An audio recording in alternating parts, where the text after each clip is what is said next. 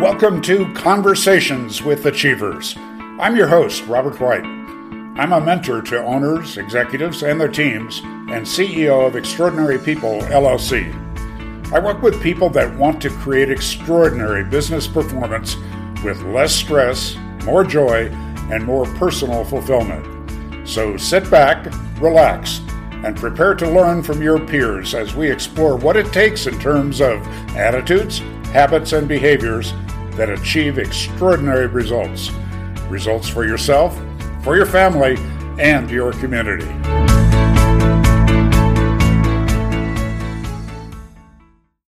Hey, Robert White here, and welcome to Conversations with Achievers. And we definitely have a great achiever guest today that I'm eager to learn from and share with. James Grant runs a fairly large regional law firm in Atlanta, Georgia. And other than that, I'm going to have him introduce himself and tell us where that came from and how he got to his august position in life. James, welcome to Conversations with Achievers. Hey, Robert, thanks for having me on. I'm really pumped about today's episode and just, having a conversation, having a good time. That's a good start. One of my goals in life right now is, in fact, to have more fun. So to do what I do and have more fun doing it. So welcome. Tell us a little bit about your background growing up and how you chose your current career. Oh yeah, my story took so many different twists and turns. When you hear the start of it, you're like, how did this guy end up where he is today? And I honestly don't know. It's just crazy. I was a local boy in the Atlanta metro area, and I went to the Georgia Institute of Technology, and I was a civil engineering major. I run a B2B personal injury law firm now. So like those two things, when most people hear about that, they're like, what happened? What went wrong? How did you get to where you are? I really don't know. It's just kind of like happenstance. Because I was in my last semester or second to last semester at Georgia Tech. I already had job offers lined up. I was ready to go into the working world. I didn't have any debt. Like everything was great and going to be planned out. And then I was just like, let's try law school. That'll sure be fun. And like literally that was it. Took the LSAT, got into a school, went to law school. Everybody in my family thought I was crazy. I mean, and rightly so, because I was doing everything against what general conventional wisdom said. You don't do this. So I went to school, I racked up a bunch of debt, I went into the working world. 2011 was when I graduated, so towards the end of the housing crisis, which just shut everything down. And it was kind of a shock when you come out and you think that all these lawyers are just like it is on TV, living in these, super fancy, high-rise condos with these super fancy jobs, paying all the money in the world. And then you get smacked in the face with the reality of like, oh, I'm making $45,000 a year as a prosecutor. This is not a good thing. But I needed to get experience. The one thing that so many lawyers especially don't have is they don't have courtroom experience. And not that everyone has to be in the courtroom, but just to have that understanding to where you prepare your case if it gets that far. So I got a lot of experience early on as a prosecutor with one of the counties here in Metro Atlanta. And then once my public service was done, I went to work for a small firm that did what I call door law. And the best example is if you come in the door and you got cash, they're going to take the case. Lots of businesses operate under that type of model. Not necessarily the best way to run a business because you're dabbling in everything. You're an expert in nothing. But my now business partner and I, Mark, he started 2 weeks before me at that same firm. And we met each other about 3 months in after working together. We kind of looked at each other and we're like, are we going to do this? Is this going to happen? And we started planning, we started saving. About a year later, we put in our notice. And in January of 2015, we started Georgia Trial Attorneys. Now, the way the story goes is we were two wide-eyed idealists. And we had no clue what we were doing. It was just crazy looking back because we were two dudes hanging out in Mark's basement. And most attorneys end up at some point in their time, in their tenure, in their career, either they're a very high-level decision maker at the firm that they're at, or they're going to own their own business.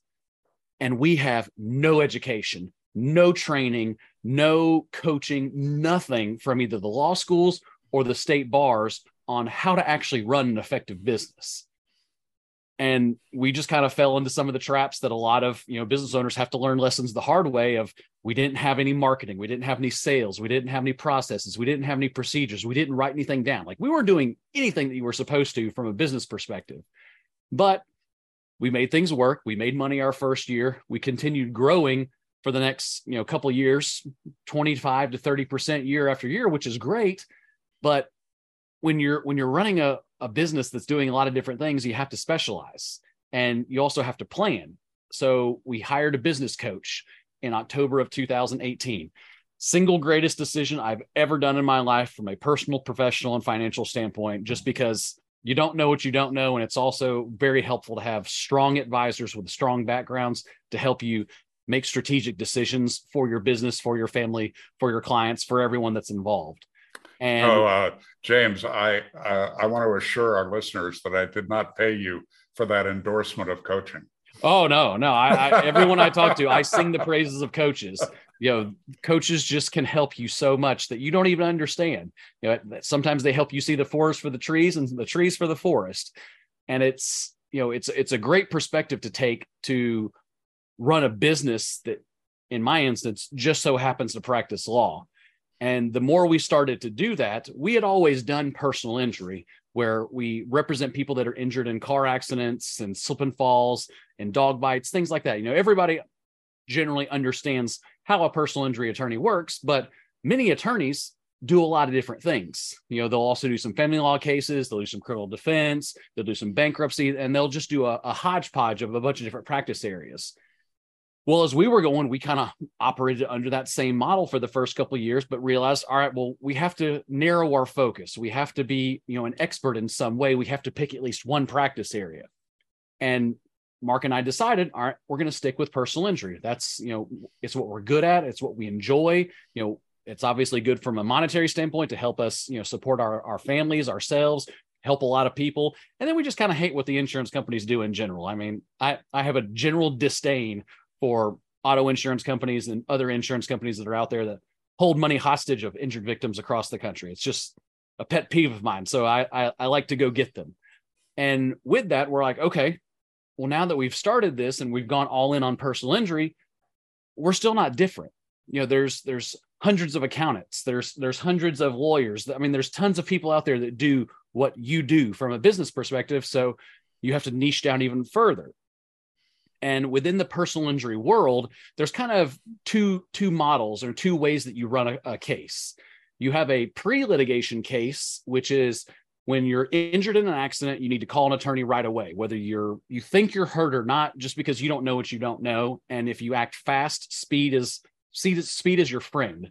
So you want to get with an attorney quickly. They're going to help you get to a doctor, get the medical treatment that you need, get better from a physical standpoint during that time, collecting all of the records, bills, police report, dash cam, body cameras, all the investigative materials that you need to start building your case, helping you through that process. And then when you get done with treatment, making sure that we have everything that we need that says, all right, this is the way they were before the accident.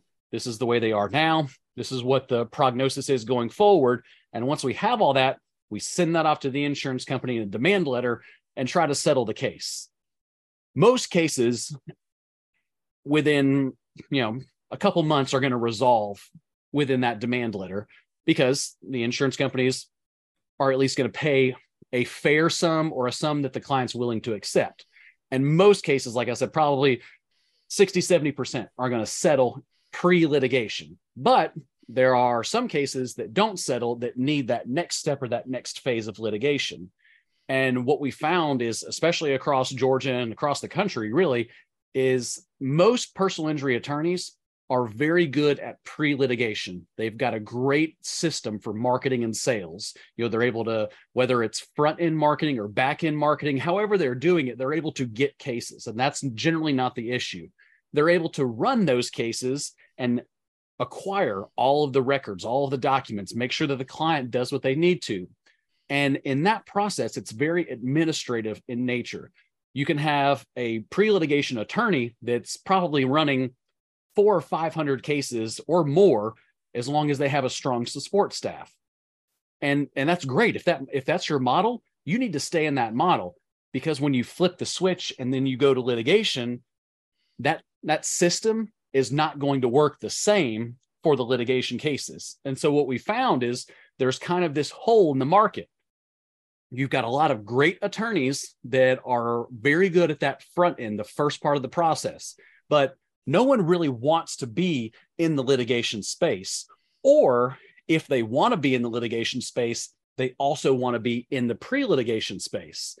And so what we do is our business is we are in the referral business. So what we do is we help other personal injury attorneys make more money faster and with less stress by operating as their outsourced litigation department.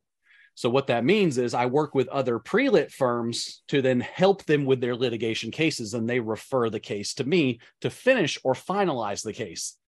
And there are other people that do what we do, but no one goes all in on litigation. So now our niche down even further is going from we are personal injury attorneys that specialize in litigation, and we only specialize in litigation and only want to be a B2B business, because there are other people that do what we do as far as helping other law firms litigate their cases, but it's kind of a disingenuous or, don't look behind the veil kind of situation. Whereas if you, Robert, are referring me a case and I'm one of these other firms, well, I'm going to work that case with you. But then what I'm going to do when that case finishes, I'm going to take some of those profits and invest in a pre-litigation marketing campaign to now where I'm your competition. So it's kind of this circuitous thing where it's like, hey, you're funding your competition inadvertently, and I don't think that's right. So what we've done is we've made I think a lot of our listeners right now are pretty smart business people, and those lessons about niche markets and competition and getting other people in effect to sell for you, that B2B model, those are lessons that some guy running an HVAC company or somebody building homes or somebody running a regional trucking firm, the kind of listeners I know we have, those lessons apply in all of those areas. So it's clever. I want to ask you one question, James, well, maybe 10 questions, but one is, there are about a zillion lawyer jokes. And yet in my circle, my friends, my clients, every one of them has one or two or three lawyers in their life that they depend on and that are close friends and who there's great even love and respect. And something I always wonder about is with those people, and there are many of them, it's like counter to all the jokes. Something seems to have happened for them around law, whether that what you thought was happenstance, that decision to go to law school or in law school. What happened for you such that, you obviously have a love for the law. What happened? Or do you know what happened? How did it happen? Well, most of the lawyer jokes, unfortunately, are true because most lawyers don't have business skills. They don't have business acumen, and they're not entrepreneurial minded. So they're dabbling in the practice of law and hoping the business works out well, which is not how you want to run a business. And that's where most attorneys get in trouble, is they get in trouble on the business side, not the application of the law. So that's one thing where, again, working on your business first and then working in your craft is going to help you better, as opposed to being the best at your craft but a horrible business person.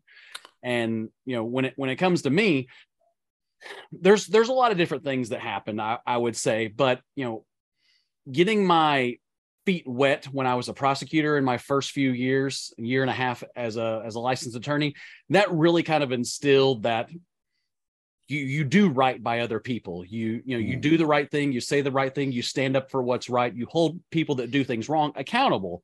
Because I was seeing that from the criminal side of things of when you violate the law, well, guess what? There's consequences. And I think that really set kind of the pace or the outlook of, all right, I'm going to help people.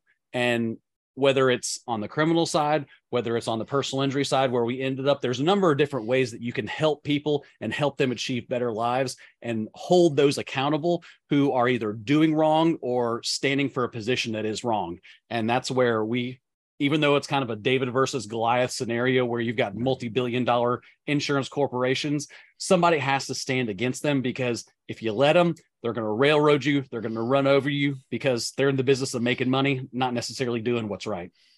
And I have success stories in my practice. We all do, and we want to brag about things that worked well. And one of those stories happens to be a regional law firm. And one of the things I learned in dealing with those folks was they were all brilliant people, and but it was a partnership, and they're at war with their partners over big things like money, but also over small things like the size of an office or the view from the office. That's a big thing here in Colorado. Is what's your view of the Rockies or not? You obviously have made a partnership work. What have you learned from that? Most of the time when you really look at these partnership disagreements, it's stupid stuff. And you really have to decide, what am I going to put first?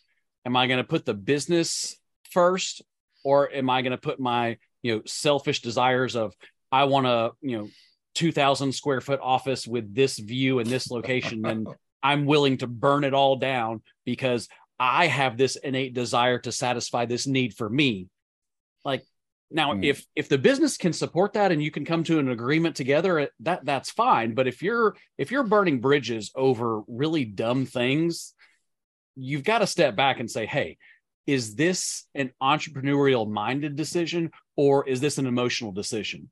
Boil everything down to metrics. And if you do that, you take the emotion out of it, and then it just becomes a strategic decision.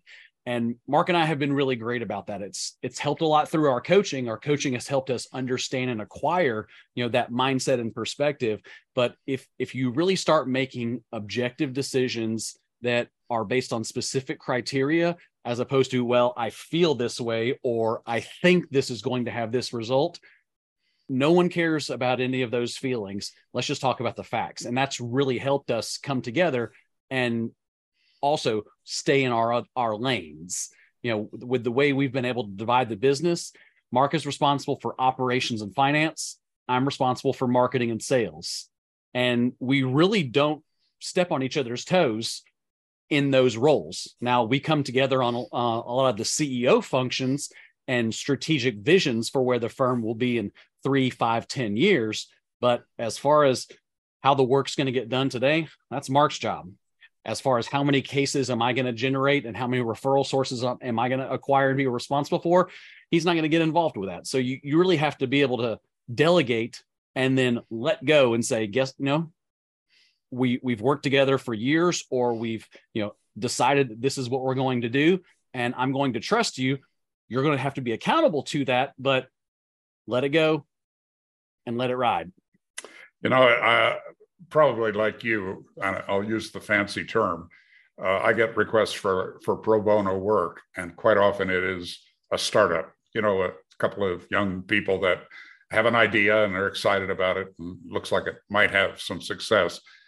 And what's interesting to me is how many of them are cruising toward partnership problems. I think I remember when my daughter was for her undergrad, one of my daughters, Megan, going for her undergrad, and they require in your freshman year that you live in a dormitory, and then they assign your roommate. And I remember that was her first big university learning, is that not all roommates are good roommates. They really aren't. I went through the exact same thing a few times. And but in business, I made a major mistake. It's actually the heart of what I do today. Was I made a major mistake in my early 30s, believing that the people I attracted into that business that I started at that time had the same purpose, vision, and values that I had, because we came out of the same company and out of the same tradition. And it was a very rude awakening to find out that my assumptions were just way, way off. So it's wonderful that you guys connected years ago and went, hey, maybe we can do something together. But then you did the harder work of creating alignment and around some business principles. That's a lesson for anybody in I think in any industry. So that's cool. I mean, and like you said, I mean, core values are so important, and you need to decide those very early on. What does your business stand for? What is your business's core values? And then make every single decision looking back at those things. If you establish your core values in your mission statement, and then everything else just goes back, does it further this process? Does it achieve this mission? Does it further these core values? If it doesn't, we're not doing it. And I'm working on a book about leadership, and the core of it is that I have a belief based upon some study and some real life experience that the only unique role of a CEO, and you've got kind of a shared CEO thing going, but the only unique role is the creation, the communication, and then the maintenance of an aligned purpose, vision, values, and strategic intent, and that everything else should be delegated. And, those are just words, that can just fly by you. But the key word for me is maintenance. And that's that piece you just referenced about values. Not that you have a list of them on the wall or on your coffee cups or, all of that stuff. People in some companies do. But are you catching people doing things right that are consistent with the values and celebrating that? And are you coaching and or firing people that violate your values? And that piece of it that you just mentioned, I think is just central to any business, anywhere, anytime, is what do we stand for? What can people count on from us and from each other? That's very cool.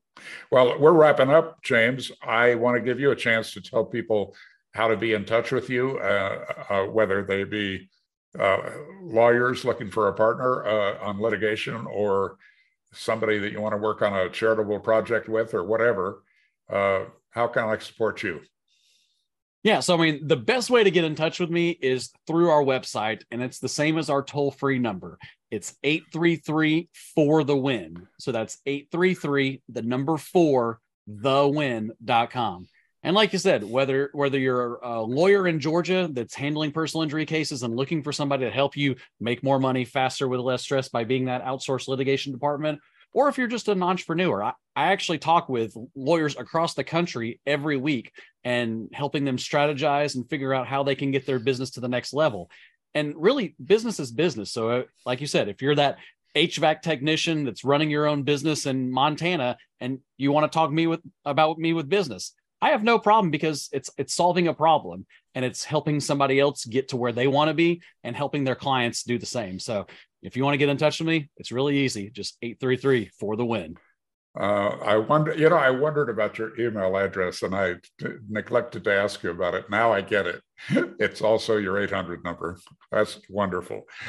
James, thank you for being so generous. Clearly, you've thought about things that are important to my audience and to me personally. I hope we find something we can do together. It would be, I have a feeling it would be good for both of us. I wish you every possible success and happiness, and let me know how I can support you. Yeah, no, thank you. It's been really fun. I've enjoyed it. All the best.